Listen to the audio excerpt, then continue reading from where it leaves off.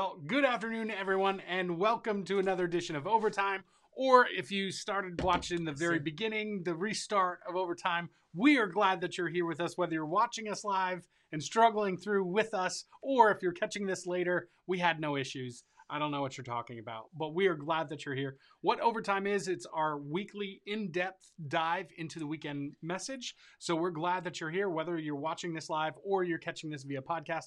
Thanks so much for joining us. We hope that this challenges and encourages you in your walk. One of the things that we always like to do is to kind of give you an update of some of the things that are happening at the church. And we want to let you know when we're recording this. This is actually March 2nd. So this coming Sunday on March 7th, we're starting a brand new series, which we're pretty excited for. We are calling it Sent. That's the short version, but the long version of the name is actually the official Sent study guide. So that's what we were talking about this past week. And if you were watching the first part, I just changed it so Josh couldn't make fun of me in the name and the title there. Yeah, he wanted me to call it one thing, but then he kind of told me differently. So yeah, we should get back to that. The other thing that I'll mention, and this was something that we did, is Easter's coming up. So if you were looking for a place to be a part of, we would love to have you be a part of our church service. We'll let you know kind of all those dates and times. Well, the date is the 4th of April, but we'll let you know the times of the service and any special plans that we have in the coming weeks. We're pretty excited for that. So that's pretty much all the announcements that we have. New series starting this Sunday, first Sunday of March 2021, and then first Sunday of April is Easter. We'd love to have you be a part of that. So we also, this past Sunday, finished up our Happy Strife, Happy Life Plus series. So we had kind of a part A and B. First one was just Happy Life, or Happy Strife, Happy Life. Second one was Happy Strife, Happy Life Plus, where we got to look at a few more specific examples. So just finished and wrapped that up. Do you want to give us kind of a recap of what we talked about just this past week and maybe even in that series? Yeah, how long do I get? You get 5 minutes. 5 minutes. Okay, so here's a 10-minute recap for you all. Quick math is what that is. So we've been journeying through the Gospel of Luke, which he's writing that we may have certainty of the things we've been taught and can have certainty about Jesus. It certainly seems that that would impact and adjust our life. And the way that we've seen that is actually this word that we've used over and over again. That is the actual action of trusting Jesus, because we have certainty in him with our life. It's called faith. And a couple of working definitions. Faith is obeying, not just believing. Demons believed in Jesus. They certainly didn't obey him. Faith is not just believing, but obeying, even when your senses seem to tell you otherwise, right? Or another way to look at it is faith is obeying even in the middle of, and most certainly during, your doubts, right? And so the neat thing about this series, the 8 weeks, we've kind of, for 4 weeks, looked at Jesus' teaching on, what I'd argue is his teaching on faith.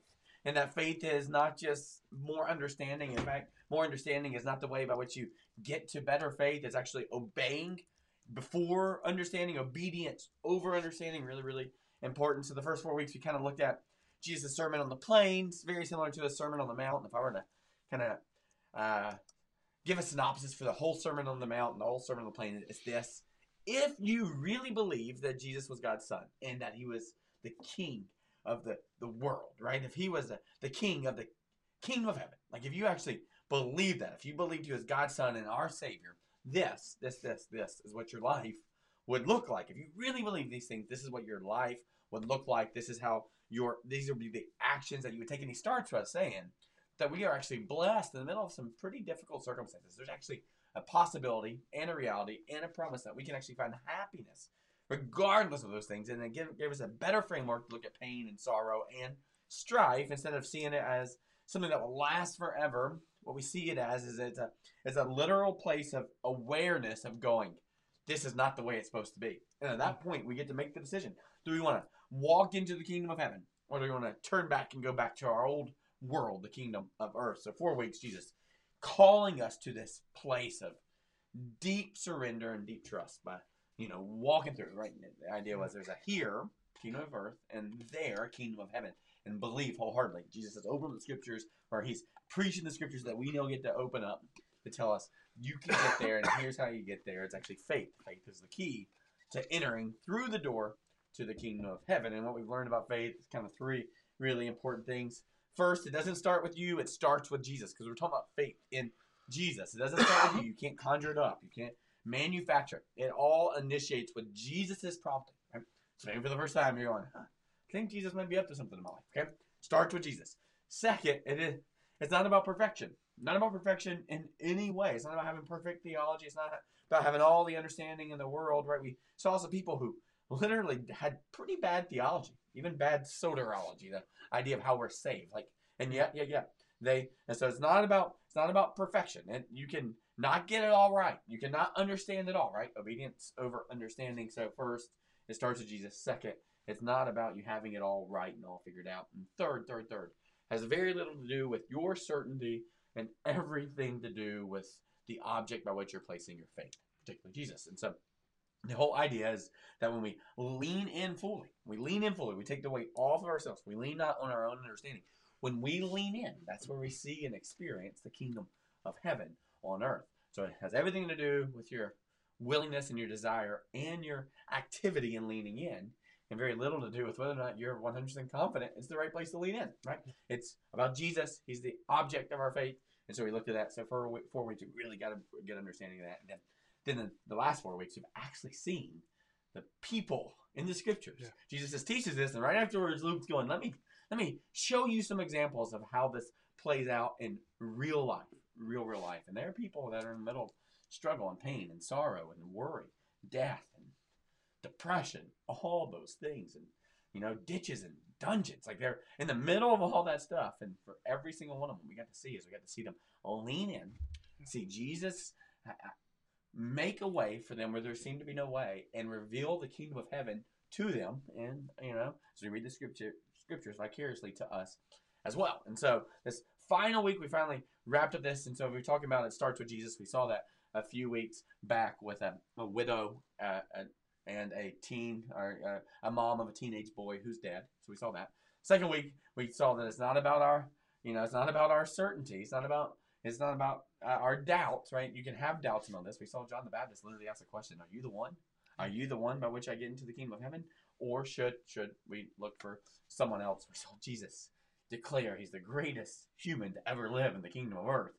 And then he gave us a picture of how we get to participate in the kingdom of heaven. And he kind of divides up two different groups of people how they view the kingdom of heaven versus the kingdom of earth. And two different views. There's awareness and analysis. And basically, he points to this goal that we would have awareness in him, and awareness that God is who he says he is, and trust that instead of sit back as critics and just try to analyze that. So part one starts with Jesus. Part two, it has very little to do with the perfection of our theology or understanding, everything to do with who we trust, right? And so the third one is this is all about seeing Jesus as the hope, right? And lean in fully to Jesus. We got to look at this prostitute who is going to do some crazy things as she leans in fully and trusts Jesus. And this was really helpful, a really good way to land the plane in that.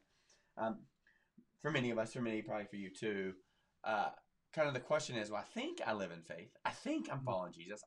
I think I'm trusting him. I think, right? Like there's just this, well, I think I do, but I'm not 100% certain. I'm not sure that I'm really, really invested in living in the kingdom of heaven. And so what's really neat about this week is we got to see 3 characteristics of what it looks like to live in the kingdom of heaven. Here they are, just so you know. Passionate worship. We saw in this lady, she was passionate about Jesus because he forgave her, because he loved her, because he cared for her, right? And he offered her grace and mercy. 2, they're courageous. She literally invades a stranger's home who probably hated her and definitely wanted nothing to do with her, right? Yeah. So she doesn't win. The third one is she used probably the most valuable resource she had, this oil, and she poured it out in worship on Jesus. So passionate worship, courageous living, and extravagant giving. So those 3 things in your life. My guess is you probably struggle with 1, 2, or 3 of those, and our first initial reaction would be, I got to fix that. How do I fix that? And I go, no. It's actually not your job to fix it. Remember, it all starts with Jesus.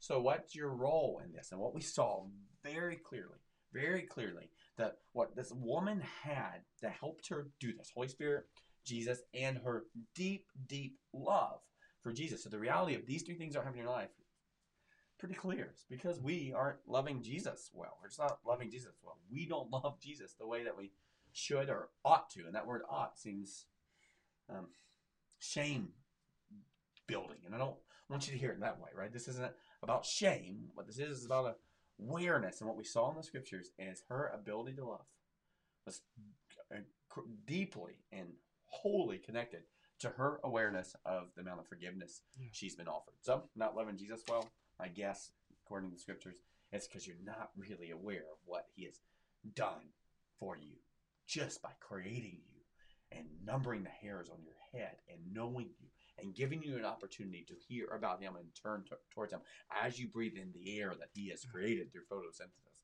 This is a step of awareness of how much we've been forgiven is what leads to love, which that love leads to people who passionately worship, who courageously live and extravagantly give. So that was the message. Yeah. In 9 minutes. I was close. It was close. So, yeah, basically, as we looked at this, I do think that contrast of analysis or awareness, like that was helpful. Like as you view this story, and we were basically in Luke chapter 7, verses 36 through 8:3, That's right. I think. Yep, you got it. And basically, as you look at this, like that contrast of analysis or awareness becomes a really stark picture. Like it's a vast difference between the two. And I want to kind of jump into it, kind of talking verse by verse. But I do think kind of we go full circle, or at least on Sunday, you went full circle of going passionately living, courageous, or passionate worship, courageous living, extravagant giving. And I think that that's where we end. And that's our takeaways. And like you said, it's not, okay, I've got to live passionately. No, we have to look to Jesus. And through that, this should be a byproduct. Let me say something real quick that I haven't gotten to cover on Sundays. And I do think is important, particularly for our engineers and scientists. It'd be easy to hear, okay, you do awareness. God's big, not analysis. And you go, my whole, I'm completely built on analysis. Right. And beyond that, maybe you have the experience of growing up in a church that told you, just don't ask questions. Just don't, no. Who cares? Don't ask about dinosaurs. Don't ask, like, this thing that we just go, no, we just stick our heads in the sand. That's not what I'm saying in terms of awareness. What I'm saying is, no matter how much analysis you do, no matter how much investigation you go through, you're going to end up in a spot where there is a question mark and there is a blank. Like, no matter how much you study, you're going to have a hard time going, where did all this originate? No matter how much you listen to music, you're going to have a hard time understanding where did all these notes come from. No matter how much you love art, you're going to have a hard time going, where do all these colors come from? When you look at math, where does infinity come from, right? There's going to come a spot in all those things. Or as you look at like sociology and the brokenness in our world, there's going to be this place you go, well, how in the world did it get here? And what I would tell you is that's where you put in the awareness. Not at that point and go analysis, well, God's incapable. God is always doing. That explains there's no God. I go, no. When you get to that blank, when you get to that space where you shrug your shoulders, that's where you place Jesus and go, he is the one who solves this, right? So, for example, when you think about evil and pain and sorrow, yes, it stinks and it's terrible and I cannot believe it exists in this world, right? But it does. So we can't just explain it away because it's real. And you go, well, what's the solution to that? There should be justice. I agree with you. And maybe sometimes there should be forgiveness. I agree with you. And what are the levels of pain and sorrow? And you go, well, the reality is that's actually where God fits in. God deals with justice in the end. And even for you who deserves justice, maybe you think minimally compared to others, God deals with that justice too. And all of those things actually are answered on this cross where Jesus is dying and saying, Father, forgive them. They know not what they're doing. Justice is being served. And grace is being offered. And so instead of going, no, that doesn't make any sense, it's going, maybe when I get to this blank and I don't know how to answer that, maybe that's where I position myself in awareness to go, oh, okay, this is where God is the answer to this. And I might not get the answer this side of heaven. In fact, I might not get this answer ever. But he is greater than my questions and those things. So, no, I think that's good because I don't think, we don't want you to be like, well, just don't ask questions. But in fact, that's part of the reason why we do this is that you get the opportunity to ask questions and maybe wrestle through that. And there's growth that happens in that wrestling. And so, John, the greatest man ever lived in the kingdom of earth. He asked a pretty specific question. Are you the one? Or should I look somewhere else? Maybe that's just where you start. Hey, Jesus, are you the one? Or should I look somewhere else? And then go, okay, I want to try to look towards you in this moment, which is what John did. So what I want to do is kind of go verse by verse because there's a lot, I think, that we could pull out from this story. In fact, you had even said, who was it? Spurgeon spent 5 sermons on just... and they were long. I bet they were. Spurgeon had some long sermons So kind of jumping in again, starting in verse 36. And this is some of these are just my questions. We do have a question that we want to get to. I think it's around verse 44. But starting in 36, it says, one of the Pharisees asked him to eat with him, and he went into the Pharisee's house and reclined at the table. This is kind of interesting. I feel like my first question is going, wait a minute, didn't Jesus spend most of his time kind of arguing with the Pharisees? And wouldn't you even classify the Pharisees kind of as, maybe this is harsh language, but the enemies of Jesus, right? Like, because ultimately it's the Pharisees that look for his death. So it just makes me question here, what is going on there? Like, is this a normal practice that Jesus would have? We don't really see this mentioned or talked about, but it's just easy to gloss over. We see some stuff, like, for example, we see John 3, Jesus, has dealt with the woman of the well, and also this guy comes at night. Yeah. Probably a scribe, Nicodemus, high level stuff, and he comes at night. Just lots to think about there. And asks a question, and Jesus entertains the questions. Yeah. Tells him some crazy stuff that's just going to go far beyond. You have to make sense to me. This is an awareness piece. Well, he's God, then I got to trust this. Right? Be born again. What? I got to go back into my mom's womb. Like, that's a fun conversation. So you see these interactions, and so I think what we got to think about is a couple things. One, we don't have all the stories. John actually tells us he could write there's not a library that could fill the amount of stories in 3 years of ministry. But he writes the things so that you can believe. That's what his buddy John said. And so, but what we do see is most of the interactions that happen are Jesus is offering grace and peace and mercy to those who you would least expect it. Yeah. Right? And then offering correction and direction and even some condemnation to those who in the first century would have been the ones that you would think didn't. So basically what you see when Jesus comes, he's got this twofold. He's going to comfort the afflicted, and he's going to afflict the comfortable a little bit. And so don't know why he shows up here. I mean, my assumption is because he knows that Luke's going to write the story, right? Like, so it's not like he walked in this going, I wonder if anybody's ever going to capture any of this. Like, I wonder if maybe someone will get this and maybe remember it and share it, Like, he was writing his story of the word in every single movement he had. I'm certain he knew, or at least God knew, the Holy Spirit knew, exactly which stories would be captured and exactly which way they'd be captured and exactly what the eyewitnesses were going to do. So a lot more nuance. And he just invites and he goes. I was like, he is doing this. Yeah. This is what's really important for the woman. Yeah. For all those witnesses, including the Pharisee, right? If he can jar some awareness in them, praise God, right? And this is so crazy. He accepts the invitation from the Pharisee for you and I. Yeah, right. Which is just so profound. Timeless, time late. So as this is happening, there's a lot more going on than, I guess he just happened to accept this invitation. No. I don't know what the prompting was, but Jesus saw the opportunity and go, maybe this is the spot where people finally get some awareness. Yeah. Maybe this is the time that Josh finally gets some awareness when he reads it this time. And, so I think it's really complex. Which is mind-blowing because you're going, so you're saying that Jesus was thinking of me as he reclined at the table. Like, you know what?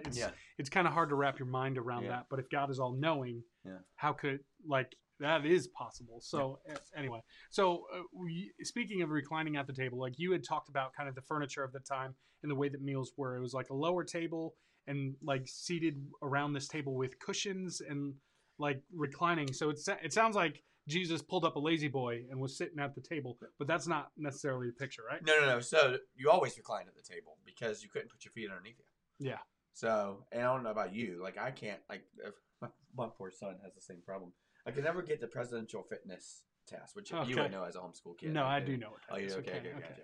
So, but there's all these different things, but one of the things was the sit and reach, which you had to get your arms width apart, legs, and reach through and get past your toes, like imaginary line between your heels, right?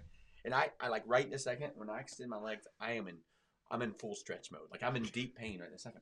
So like, what a miserable way to live for me, because I'm like, I don't know if you've ever been in one of those moments where somehow we went to Disney, and there was like I don't know what it was, Doc McStuffins show. But for some reason, they didn't think the parents would want chairs in the room. So they have us all sitting on the floor. And about 30 minutes in, it's like, I'm angry. So because you can't put your feet out in front of you because there's people there. So there is no option. If you're sitting on the floor when you eat, right, which is what this is, you're reclining. Yeah. You're just reclining, except for the couple of females who are really flexible, who are sitting Indian style, and they're all like tucked in, and like they're all like a ball. Like, how does that work? But even in that, like, so what we know is that their feet weren't washed. So how much of that do you think would be another reason why you're going to put your feet over here and you're going to recline this way? Because so most places hopefully you wash your feet. But I mean this is sandals. This is I mean, imagine even in our culture, imagine 1,000 years or a couple hundred years ago with the little bitty dirt streets that you're walking on that horses are. Right. I mean, there's feces in that stuff, so it's disgusting. So maybe that they're laying that way to keep their dirty feet, the smelly feet, away from each other. But so it's like a big roundabout. Right, is what it looks like, and they have just piled on top of each other. It's how many people? 6, 10? I have no idea. Yeah. I don't know. You think about kind of the level of like a Japanese culture table. Yeah. Right. And probably rounded. Okay. And sitting there, which is interesting because even when we think about the Last Supper, we have this, this picture of what Michelangelo put together. Da Vinci, I don't know. I think Da Vinci. I put together there, but it's not that. Yeah. Yeah. So I just feel like that's an important detail as we start to look at this woman washing the feet of Jesus.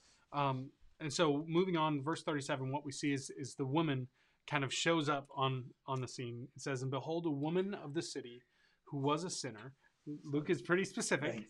Woman of the city. If you don't get it, she's a sinner. "When she learned that he was reclining at the table at the Pharisee's house, she brought an alabaster flask of ointment." And then she continues. So here we're introduced to this woman, and then this woman, and what I think you did a great job of on Sunday is just kind of talking about the idea of this woman and the boldness of coming into somebody's house and just kind of going for it, that passionate worship. And we always encourage you, if you haven't done so already, we would encourage you to listen to that Sunday's message before diving into this discussion. It'll just help you with understanding, help you as we this is part 2. So we don't fully go into everything that we did, but was there anything more that you wanted to talk about? Like, you talked about how humiliating that must have been. As Luke is describing this, he's going, a woman of the city who was a sinner, who clearly people know. Like, everybody knows who this woman is. Yeah, so one of the big crescendos of 6 weeks from now, when we get to Jesus sends them out, right? He splits up in pairs. The big idea, so interesting, and you know this, and I know this, experientially. What creates tension gets our attention. Think about when you have to study for that test, or the health department coming, or or if you own a business or a restaurant, or your in-laws coming, or having someone over. That tension somehow helps you really focus. I don't know what it is. Like, you all procrastinate. I don't. It's ungodly. But for those of you who procrastinate, like you, it is actually the tension of it has to be done tomorrow that gets your attention and focus. Right. So you just see it. I mean, it's in our lives. You're going to see it what Jesus does. It's supposed to be all in pairs. I'm not going to tell you the whole story, but it's so crazy and intuitive. So if that's the case, if what creates tension in our life gets attention, for the folks in the room, boy, did they get that. But they're like, can I, like, my wife knows I'm looking that way with that lady's hair down, right? I mean, like, oh man, what? This is like, this is PG-13 at best in terms of what the you look. Talked about the hair down, like that was such a significant thing, like So not in the Torah, but in like the different commentaries on the Jewish culture in the first century. Yeah, you don't take your hair down. Like I said, you see that. You see that even in Amish culture today, or Middle Eastern culture, or Muslim culture. You see those things. So we know about those things, and so that is happening. And so for the people in the room, there was a ton of tension. Like, so what was important to me, and I don't know that I even did a great job, is going, I need you to feel the same tension. Because there's something about that. Jesus going, oh, you're going to invite me to your house? Great. Can't wait for this. You have no idea what you just did, bro. So there's some, I just got like chill bumps thinking about, like, oh my gosh, you're so awesome, Jesus. Right? And so in that, there's something about feeling the pressure and tension of that room, which should help our minds and hearts focus on the craziness and the sincerity of this story. And so she walks in. There is immediate tension. What is she doing here? Is she coming to the Pharisee to collect her pay? What is this? Then she whips her hair down. Okay, what is this? And then she pulls out perfume, and then she's sobbing, and she starts rubbing her tears, all that stuff on on his feet. Like, there would have been everybody would have been staring with one eye and looking down with the other Yeah. on that, trying to figure out what in the world's going on. So it's pretty significant that this moment happened. And it would have been very clear for those people, probably for the next couple hundred years, as people read this. Like, what is this? A little bit harder for us 2,000 years removed. But I think even we can pick up on this is not normal behavior. Yeah. This is pretty extreme. Even for me, as I read verse 38, it says, standing behind him at his feet, weeping, she began to wet his feet with her tears and wipe them with her hair, the hair of her head, and kissed his feet and anointed them with ointment. Yeah. Like, for me, as I picture that, like, even if she is sobbing a lot, there's not a ton of water. Yeah. So I can imagine like the dirt and just the streaks and. Yeah, it's really, not like it's like you spray it. It's not like a spray nozzle with the stuff rinses off. So I just feel like I wonder, like, in my mind, what happens is that the way I envision it is that the dirt that was on his feet transfers to her face, her tears transfer to his feet, and imagine this scene. Like, she's filthy, she's disgusting, and she's wiping her hair. Like, this is not a pretty scene. Like, I feel like just the sense, like, just being there would be awkward. Like, seeing this. So hold on to this verse. When we get back to 44, there's a question that's going to be asked. But it's really important that in standing behind him at his feet. So remember, they're reclining. Yeah. I don't know if these guys are that flexible. So their feet are out. They're sitting towards the table. Feet are kind of to the side. So they might be leaning like this or whatever, trying to get up in your space. Like this. Feet are there. And so when it gets back to turning towards them, you got to understand that's a lot of movement that's about to happen for Jesus. But we'll get back to that. But you got to see it behind him. Like, this isn't beside even. Like, this is behind trying to get there, which implies that he's sitting kind of like on his knees, laying down, feet are behind him. And so this is pretty interesting position that all this is in. Yeah. So I just, in my mind, as I picture this, this kind of ugly scene, if you will, although it was beautiful in, it was ugly. In its ugliness, right? Like, I don't want to see that. Yeah, I don't want to see any of that. Yeah. And I don't know, maybe talk about this later, or maybe here. What was the significance of that oil or that ointment that was there? Yeah, there's probably two things to point out. One is just it's valuable, right? Yeah, I mean, to get any kind of oil, it's not like you just walk to a store and get it. I mean, there's hard work or hard costs there. I mean, because you're smashing something, you're heating something. So any kind of oil, most things didn't come out just as oil, right? And this is, so that, like, even like fat oil, it's being melted off. So there's something about that. There's work and effort and money involved. Right. The more work and effort, the less money, but there's something there. So you got that. We can assume that this is not a wealthy lady. Right. So she has lots of money. She's not giving herself up, I guess, right? And so what's interesting is you can actually study sex trafficking and the battles of it and the way you go, why in the world do people end up there? And it almost has everything to do with power for money, right? If you have none versus if you have some, so broken. Yeah. And so you got that piece, the value of the oil, really important because she's pouring it out in a way that seems almost poor stewardship. Yeah. But he's the God of the universe, right? Like, he can make more of that. Yeah. He can go, more avocados, squeeze them. You got the oil, whatever it is. Like, so this isn't wasteful, but if you don't know he's Jesus, it's like, what are you doing? Now, the other thing is that oil is never used for feet. It's just not. It's something you put in your hair. It's something you put on your face. But you're not gonna take expensive oil, rub it on your feet so you can walk outside. Yeah. Right? And so the fact that she has this oil indicates that this is something that's valuable to her. And two, the fact that she's willing to use it on the dirtiest part of the body that has the least return for it is also pretty significant. But I guarantee you she didn't feel comfortable touching his face or being that close to him. Like, she saw herself in this moment as a servant, serving the king who's forgiven her. So the fact that it's on the feet and that she's using this, pretty significant in terms of the value that she's placing on what he's worthy of. Yeah. Not just water, he's worthy of. Not just washcloths, he's worthy of my entire affection and my entire checkbook. Yeah. One of the things that I had for last year as a sermon that I preached before was just that study that said, like, in a Jewish home, like, you couldn't have another Jew, even if they were your slave, you couldn't have them wash your feet because it was considered that lowly of a position. So normally, I don't know, I guess that you would have somebody that was not Jewish but a slave of yours wash feet. It would be the lowest position, and here she willingly takes that position.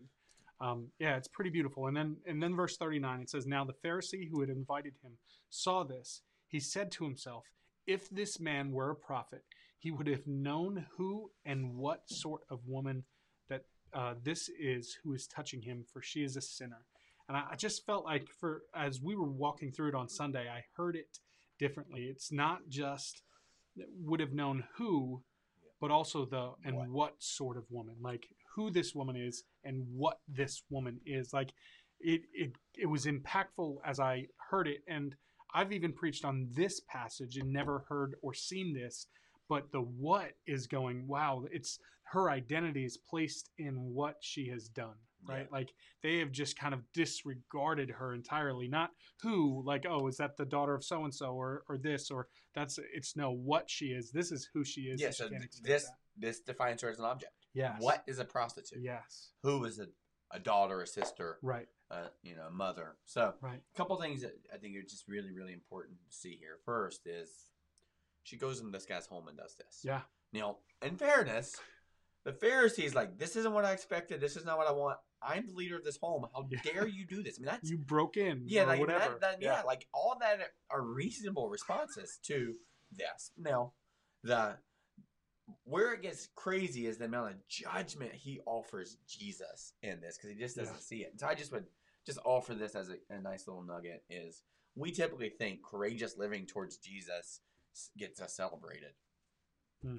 But courageous living towards Jesus actually gets you criticized. Yeah. It's just the reality of it. And so some ways is go, can't you just, instead of like feeling the pain of the criticism, going, I'm just trying to follow Jesus.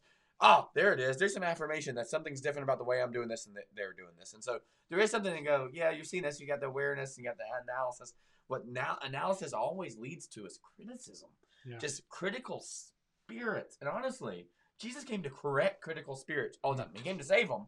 But every time he's going to call out the stuff. So when he hears it or when he perceives it, you see him. You see this with the paralytic who brought the four friends who brought the paralytic. He perceives what they're saying and then corrects it because there's something about that critical spirit in the middle of analysis that really does do some damage. And so he's just thinking these things. Yeah. Don't know why he's thinking these things other than that's just what's inside him. Yeah. Right? And so it's pretty interesting that we get this. Go, well, how does Luke know this? Like, how does Luke know they did this? And it's like, but I certainly hope happens. This is not the scripture. What I certainly hope happens is this Pharisee became an eyewitness that Luke interviewed. And he goes, let me tell you where I was in this. Yeah. Right? Like that would be the most logical way by which we get the narration of the head. Yeah. Now, the Holy Spirit and Jesus, but it's a real possibility that that's what it's coming for. Praise be to God that this is the progression, post-death, resurrection, some of those things that you see. So I don't know if that's the case, but somehow he gets the information from the Holy Spirit, but by what means from the Holy Spirit, we don't know. We don't know if one of the Pharisees shared it with the disciples, but we get an inside picture of this guy's head. Yeah. And he is judging Jesus for not being very good at what he thinks Jesus should be good at, which is, that's dangerous. Yeah. It's just dangerous. It's dangerous to sit on a throne and declare how Jesus should be serving and how Jesus should be responding. And I'm not saying that to you. I'm saying that to me. Like, particularly when pain and suffering happens in our world, or death happens in a way that I don't think it should happen, or evil happens, or like horrific wars or wars, and even sharing with our staff today this idea that I've never really been hungry. Never. And yet, a fourth, third of our population constantly is hungry. And my initial reaction is, but why God? Not, okay, God, what do you want me to do about it?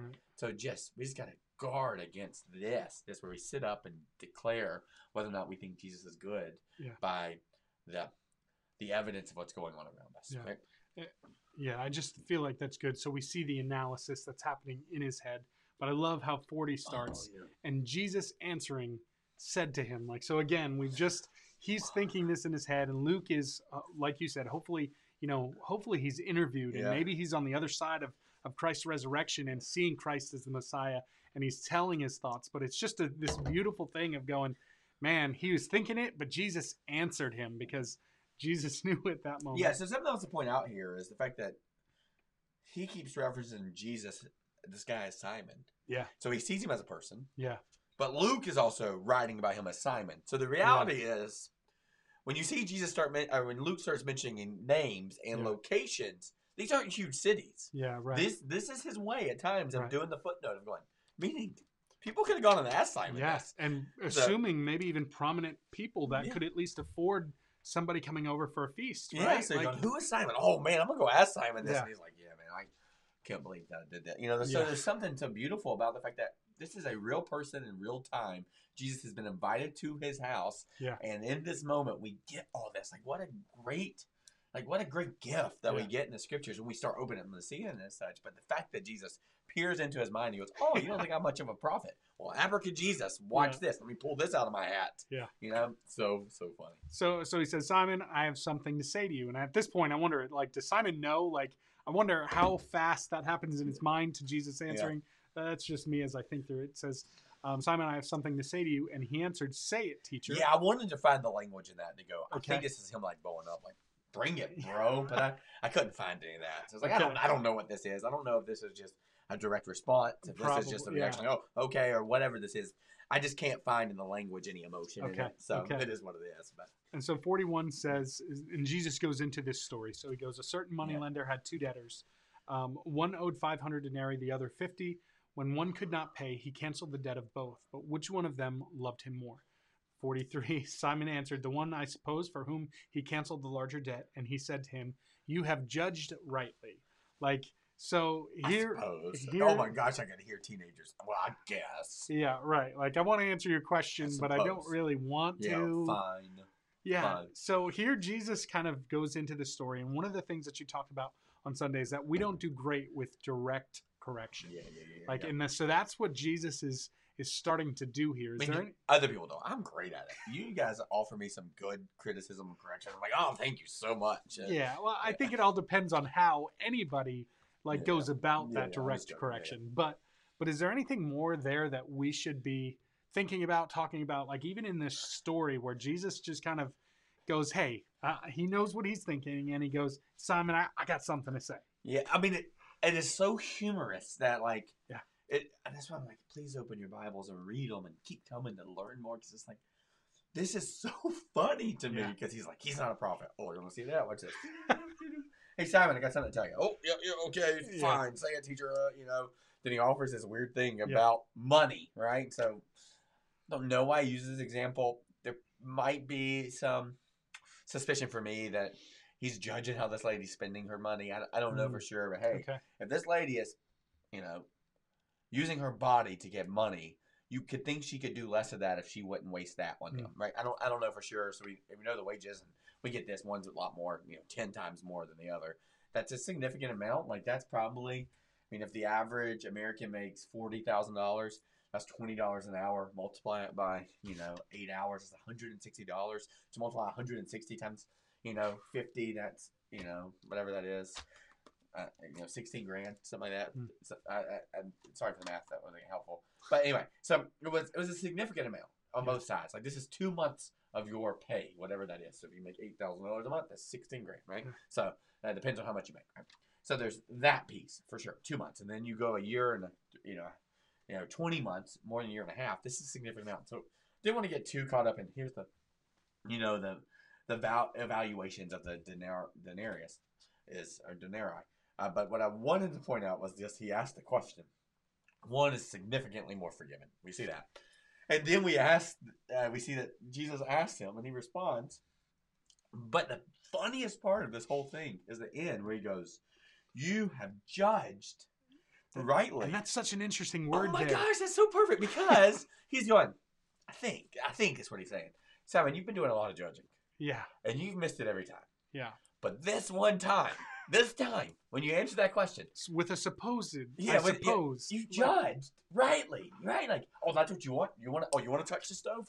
Touch the stove. Yeah. You've judged rightly. It's hot, right? Whatever it is. So you just see this moment where he's calling out the behaviors of Simon, and I don't think it's like a backhanded compliment. I think he's being accurate, but I just think it's a lot more, a lot more nuance than just, okay, you got it right. It's like, you judge. You see that analyst in you? I finally gave you permission to be an analyst, and okay, this time you got it right. Yeah, right, right. So continuing on with that, in verse 44, and this is where we get a question, and this is where you said that, it was 5 messages from this one sentence when Jesus talked. So 44 says, then turning toward the woman, he said to Simon, and that's kind of what the question that we have, we'll get to in one second. Do you see this woman? I entered your house. You gave me no water for my feet, but she has wet my feet with her tears and wiped them with her hair. And it continues on. So, but maybe let's just pause at 44. So, turning to the woman, he said to Simon, and the question that we had this week was this. It says the fact that Luke recorded this in 44a tidbit makes it significant in some way or another.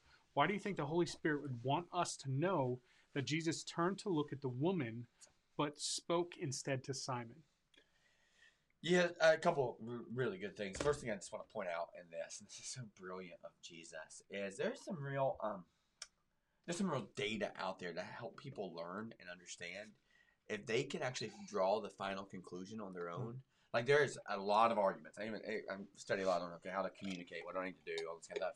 There's a lot of arguments to say, don't fill in the final blank, right? Don't just give them the answer, or even in the joke, don't just give the punchline. Like. Yeah. Let them come to it on their own because there's greater value and, significance because attention gets your attention, right? And so in this, you see, Jesus doesn't go, no, Simon, you're the 50, she's the 500. He doesn't answer any of that stuff. He doesn't say any of those things. He immediately goes to a new spot. And it says, then turning toward the woman. This is important because the last position we saw this in, remember, Jesus she's standing behind him weeping, and he is sitting or reclining at the table. So his back is to her. Yeah. So we don't know how he's responding. Like at this point, we haven't heard him say anything. Yeah. Like, think about this. Now for us, we know the story, but these folks don't. Yeah. How does the guy who says he's God respond to some creepy lady wiping her snot on him? None of that's happened yet. This is the first. Yeah. Like, so it's easy to miss all this stuff, right? So it's easy to go, oh yeah, we know the story, knows what's going to happen. They had no idea what the story was. Yeah. At this point, the story for everybody is playing out. So Simon is judging, like, oh my gosh, he doesn't know who's touching her. And the other guys are going, does he know who this is? Like, does he understand? Then he says, Simon, I have something to say to you. These guys don't know that Simon's judging. They're going, what is he going to say to them? No, he tells this weird story. Okay, he's telling the story. All while she's still washing. She's still doing it. Yeah. So all this is, at this point, it certainly could seem like he's ignoring her. Yeah. So, he is going to rotate his body, and make her the center of attention in this. Not as an object. This is what's really important. She is used to being focused on. Yeah. In inappropriate ways. Right, so he's going to face her. And so now all of a sudden, the story's about to change. They're all going, what is he about to do? What is he going to say? So they're leaning in. Is he going to say something directly to her? Like, is he going to do that? Okay. Is he going to tell her to stop? So they're all, attention, get your attention. And he's looking at her, and he is peering into her, and then he still feels like he needs to offer Simon one more thing. So he's looking at the lady. Everybody's still wondering what's going to happen. He's just asked this cute little parable. Simon's answered, you've judged correctly. He turns and looks at her, and his first words are, do you see her? Yeah. In other words, because I do. Yeah. Because I do. Like, literally, I'm seeing her. Simon, you want to join me in making eye contact? You want to join me in nodding your head or smiling? You want to join me in those things? Yeah. So he is modeling what it looks like to be a savior who sees people and cares about people deeply in that moment. So what we see here is he's modeling the very thing he wants from all of us in all moments, particularly those who are in pain or sorrow. He wants us to see them. Yeah. And so that is a very significant question. Do you see her? Do you see the woman? Do you see this woman? Now, do you see that? Yeah. Do you see what? You see who? Do you see who there? Do you see her? It's a really great question. So the whole scene is now going to be pointed in this direction, and now he's going to offer some understanding of why this moment matters, why she would be doing this, why the whole group should be interested, why we should be interested, and what's actually happened that motivated her to do these things, right? So lots going on here, but I think that's what it is. So one of the questions that I had in this is that, so it was customary for foot washing. Why wouldn't there have been that? Is that the whole tension of can't ask a Jew, and maybe he didn't have a non-Jewish servant? Like because Jesus goes into like, you gave me no water for my feet. Yes. She's wet her feet. Like he starts contrasting, and then 45 says, you gave me no kiss, which was customary to greet with a kiss. Yeah. And even now in places like Mexico, that's even strangers, like there's kind of a kiss on the cheek. And so he kind of compares and contrasts, no oil for my head, but she's anointed my feet. So he kind of does this. But why wasn't there maybe some of these offerings there? Like, it's just a question that I have in that, which I know that it's the only way you can answer is through trying to speculate. But, Yeah. No, I think let's go back to awareness and analysis. So there's just a lack of awareness. Yeah. Like literally, even from a hospitality sense, there's a lack of awareness. The fact that Jesus is having to like do these things, he is unaware. And but what I think that's a simple answer, but go a layer deeper. It's that they didn't value Jesus. Yeah. It's about value. You value your esteemed guests. Yeah. You see the contempt in Simon's heart and the judgment already. Yeah. So I think this has something to do with the lack of value and priority they have given Jesus as Lord, because this guy doesn't believe it. He's got his own scribe. He's a Pharisee. He's got his own follower. Jesus isn't one of them. Yeah. We don't know why he invited him in the house. Maybe to investigate. Yeah, that's what I was thinking. There's a real possibility, or it's definitely a reality. I don't know at what level, that there's a lack of awareness in who he is and how he should be treated as the God of the universe, right? Like, it's what we do. We say Jesus is our homeboy, right? We got all these different things. It's like, no, he's the God of the universe. He's going, hey, even if I'm not God, that's not what he's saying, but you just still have washed my feet or had someone. You would at least give me some water. You would have at least greeted me. Maybe at least a hello, but none of that. Then I think it's just indicating that Simon had no clue who Jesus was. Yeah. So continuing on, I don't know if I need to read 45. Let me just scroll through it. We'll get to 47. It says, "You gave me no kiss, but from the time I came in, she has not ceased to kiss my feet. You did not anoint my head with oil, but she has anointed my feet with ointment." Verse 47, "Therefore I tell you, her sins, which are many, are forgiven. For she loved much, but he who is forgiven little loves little." And I think that's beautiful. Like, what's I think beautiful, and it's almost funny. It's Jesus says, "Which are many."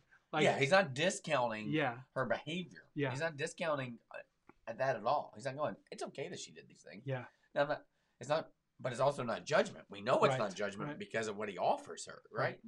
And even that, he's going back to the question, if he knew who and what this woman was, well, he's saying here, which are many, like almost giving nod to, I know who she is. Yeah. I know what she's done, but that's not where her identity is. I think it's beautiful there. And so what you got to think about here, this is really, really good. So we got this moment. So you got the comparison between Simon and this prostitute. And so when you get further down the scriptures where Jesus talks about separating goats and sheep, he's going to tell some people, "Depart from me, for I never knew you." Yeah. And he's going to take this a step deeper. And they're going to go, "Wait, I fed you and I gave you food." And he said, "Well, when they said they were hungry, you did not give them food. When they said they were thirsty, you did not give them a drink." So he's going to actually double down on this to a deeper level. It's not just about how you serve me. It's actually about how you serve her too. Yeah. So you're going to see that come up later there. And so there is something significant about the way that we are gracious to and hospitable to strangers. And so you see all those things. And so so he calls out the sin very briefly, again, not judgment, because he's going to make a judgment, but the judgment is go in peace, right? That's a judgment, the only judgment he offers her in this. So you got all that going on. So he's saying those things, and he's looking at Simon, and he says, "Those who are forgiven little, love little." So he's going to connect love to forgiveness. But I want to be clear, he's not saying that Simon is only forgiven little. Yeah. Right? He's saying that he's given Simon awareness of the fact that he probably believes he's forgiven little. So that's where the real thing is. It's that our capacity to love is connected to the amount that we've understood we've been forgiven. Yeah. But that isn't, well, I'm fairly good, so I don't have to be forgiven that much. That still is the same category of you still are clueless about what God deemed as right and appropriate in how our lives have lived. Yeah. So he's not giving Simon a pass because he's loving little, because he's only been forgiven little. The real thing is you got a lady who has some awareness. Yeah. You got a dude who's still operating in analysis. Yeah. So let me just finish out this chapter. So 48 says, "And he said to her, 'Your sins are forgiven.' Verse 49, when those who were at the table with him began to say among themselves, 'Who is this who even forgives sin, in verse 50. And he said to the woman, your faith has saved you. Go in peace. And kind of as you were towards the tail end of the message, you were talking about it's only through faith. Like, then this, again, kind of comes full circle. This is why we're talking about faith through this entire plus part of the Happy Strife, Happy Life. It's by faith alone. It's by grace alone. And you had said, I think I wrote it in my notes, but that word, where was it? Peace? Faith? Oh, Yeah, peace. One of the words meant grace, right? Am I getting that right? I think I No, wrote no. that So down what we somewhere. see here, so when we see this, and he said to her, your sins are forgiven. So take that word apart. Forgiven. Okay. That literally means Yeah. that he has been gracious. That Yeah. the initiation of this is actually grace. That forgiveness comes from grace. And so That's grace is what's going to be the prompter of love and therefore faith, right? So it's actually grace. When we understand how much we've been forgiven, that God has been very gracious to us, merciful and gracious, that we understand that. That's what's going to prompt the faith. But before you get there, you got to go, well, we have to determine whether or not God can actually forgive us. Yeah. So that's what they're saying. Who can forgive? Well, it can't be that guy. It can't be that homeless Jew, right? It can't be Joseph's son. Yeah. Who does he think he is, right? And so this is what's interesting. This is actually verbally out loud. They're whispering, by the way. He's now, because his eyes are, looking at the lady. Sorry, I just went all the way off screen. Eyes looking at the lady. They're all kind of whispering, like, "Who is this? What's he doing?" So this isn't just Simon. Yeah. This is all of them going, we all know that only God can forgive sins. Yeah. And so there is this proclamation that right now he is saying that if he is telling her sins are forgiven, he is making a declaration here that is understood by them, that they understood only God can forgive sins. So they understood that he is saying, I am God. I am the Christ. Yeah. And so Christ alone forgives. So he is saying, I forgive you. So it's all about Christ. Now, what does Christ alone do for us? He gives us grace. What's our response to grace and forgiveness? An increase in love. What happens as we increase in love? We participate in faith. So Christ alone, by grace alone, through faith alone. Yeah. So those things are all kind of connected together, but they're kind of seen as a sequence. Jesus initiates it. Here's what he's offered you. Yeah. Here's our response to that. We lean in, and then we love him. And as we love him, the manifestation of that love in our life is going to be this faithfulness that we are going to, worship greatly. We're going to live courageously, and we're going to give extravagantly. Yeah. That's what's going to happen. So there's actually a sequence here, but we can't figure out the whole sequence if we don't first believe that God alone is Christ and Christ alone forgives. So got to come to that conclusion. Once you get to the conclusion, can you come to the conclusion that you have been forgiven a lot? Because the hang up for us in living this way is one or two. Either we don't understand Christ or we don't understand grace. Yeah. I think that's good. It ends at 50, and then we looked a little bit into chapter 8, but I really wish I could see what was happening there. So it says, the last thing in chapter 7, it says, and he said to the woman, your faith has saved you, go in peace. Yeah. Man, I wish I could see what the room was doing at that point. Like, how did it end? Is that like, okay, I'm going to go home now? Yeah. Like, did they stay and discuss? Did they talk about like how they're going to actually kill or get rid of him, or how blasphemous this was? Yeah. Like, I wish I could see what that was there. But and it's important to kind of identify that peace. He's talking about wholeness. He's telling her in that moment she's no longer broken. Yeah. And she's no longer alone. Yeah. Right? And so this is beautiful, that forgiveness. He's going, you can walk in wholeness today. Yeah. Like, you understand, like, how's she gonna pay her mortgage? Does she have a mortgage? Does she have kids to take care of? What about her pimp? Like, I don't know all this stuff works. Yeah. But he is telling her that wholeness is what she gets to walk in. So this is forgiveness and direction. Hey, there is a different way to live, and the way you have to live now is not alone. You have to walk in this knowing that I am with you. Walk in this knowing that there's a God who sees you in your life. You have to walk seeing that you are no longer just you. You are Christ with you, Emmanuel with you, that God sees and is working in all things. And that actually, I wish I could have spent more time here about that. You're never alone. That's not just a piece of comfort for you. It's nice to know that God has a forgiveness. It's actually a piece of awareness. You're never alone. There's never a moment where Christ isn't seeing and working and bending and shaping, and the Spirit isn't at work, even if you haven't seen it yet, where he is wooing you. That is, you are never, ever alone. Like, there's never a moment that God doesn't see you, hasn't turned his whole head toward you like he did for this woman. There's never a moment that that's not the case. And so when we see that and see his compassion towards us, that should create this desire to want to worship him and celebrate him and give our affection to him and serve others the way that he would serve them. Now, this past Sunday, I was reading through this and, at the clock ticking, I'm going, I don't get this, but I'm not making this stuff up. I don't think you think I am. But even the sequence. So Paul, after his conversion, Saul becomes Paul. After he gets awareness, by the way, that's what he gets. He gets awareness. And he says, Paul, Saul, why do you keep persecuting me? And he's going, I'm not persecuting you. I'm persecuting those punks. No, you're persecuting me. Like, he gets some awareness. And so then Saul becomes Paul, who plants churches and continues to remind people that it's the good news of the gospel. It's Jesus alone who saves and offers faith and grace. So let me just read this to you real quick. This is Romans chapter 5. And it says this. Therefore, since we have been justified, made right by faith, we have peace with God through our Lord Jesus Christ. See it? Same thing he says. You're forgiven. Go walk in peace. Since we've been justified, made right by God. How? Through faith. Through trusting him fully. By obeying, even if we don't understand. Faith in Christ. Peace through God our Lord. Through him we have also obtained access by faith into grace in which we stand. Your ability to receive forgiveness is a gift of faith in your life. So your ability to receive grace is an understanding that Jesus actually offers that. Even if you can't see it, even if you don't understand it, even if it doesn't make sense to you, the way by which we access grace is through faith in which we stand. We rejoice in the hope of the glory of God. Not only that, but we rejoice in our sufferings, knowing that suffering produces endurance. So Paul's going to go, hey, this is what this looks like. And you'll never be alone. Here's what's offered to you, even in the worst times. This is what's going to be produced in you. And your sufferings are going to produce endurance, and endurance produces character. It's going to make you who you're becoming, right? And character produces hope, this confident assurance, this confidence in what's to come. And hope does not put us to shame. There will be no more shame, no more guilt in this, because God's love has been poured into our hearts. How? God's love. God's love.